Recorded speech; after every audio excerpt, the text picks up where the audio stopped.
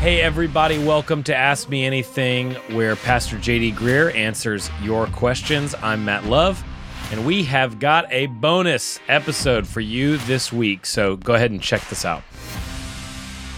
So in this episode, we're going to consider the question of how should Christians handle political differences. And I know that's a thorny issue, and it's very personal to some of you. In the book, 12 Truths and a Lie, we actually take a whole chapter and kind of plunge through this. What do we have to agree on? Where should we allow each other liberty? And how do we handle these kind of differences? In this episode, I want to give you, as I have in other episodes, just some ways that you can think about this that are complementary to what we're going to discuss in the chapter. I want to start right now by pointing out that in ancient Israel, one of the words that the Israelites used for God was Jehovah Nissi, which translates literally as the Lord is my flag. The Lord is my banner that I march behind. As Christians, I think when we approach this question, it's important to remember that we live as strangers and exiles in this country. We're not really, in the truest sense of the word, citizen. We are, United States citizen, but we're not truly citizens here. We belong to it. We participate in it. That means getting involved in politics, but it means I'd never truly considered this my home. The primary flag that I rally behind is not Republican or Democrat or Libertarian or Green Party, Constitution Party, Independent, or anything else. You might think certain candidates or even a certain party does a better job in certain situations. You might even think that they stand for a lot more moral things than the other candidate does. But ultimately, the point is we're not the party of the donkey or the elephant. We're the people of the lamb, the Lord, Jehovah Nissi. He's my banner. He's my flag. He's the one I most identify with.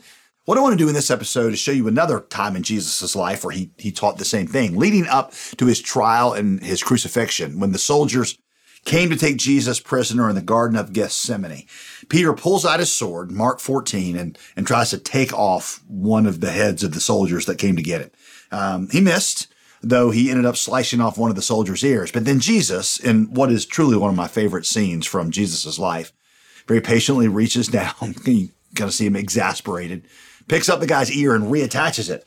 You have to wonder, what was that experience like for the soldier, right? I mean, you've come to arrest the guy, but he just picked up your bloody ear off the ground and reattached it. I feel like that would have probably lessened my motivation to arrest this guy. Jesus then tells Peter, this is from Matthew 26, which is the parallel to Mark 14.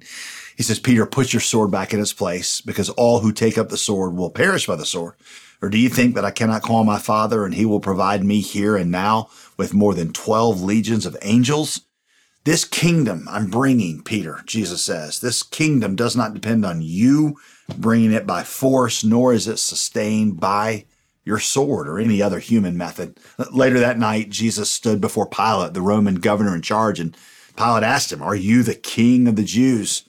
To which Jesus responded, this time we're going to go with the Gospel of John now. John 18, my kingdom, Jesus says, is not of this world. If my kingdom were of this world, my servants would fight. But as it is, my kingdom is not from here.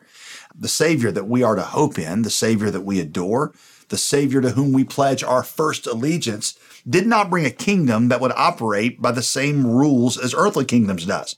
And that means political weaponry, just like the military weaponry that Jesus warned Peter against. Political weaponry is of little value in sustaining or advancing this kingdom. I'm not saying it has no role in our lives as citizens, but it's not the primary way that God advances his kingdom. So using that kind of as our background, let me address the 4 myths that Christians believe about politics. These are myths that are believed both inside and outside the church. I believe these myths are the reason why we feel like it's impossible to handle political differences even within the church.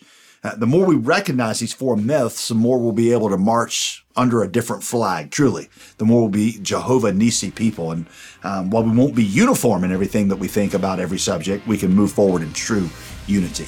We're going for unity here, not uniformity. Thanks for listening. Hear more on this topic from 12 Truths and a Lie, answers to life's biggest questions by clicking on the link in the show notes below or listening wherever you listen to podcasts. And we'll see you next time on Ask Me Anything.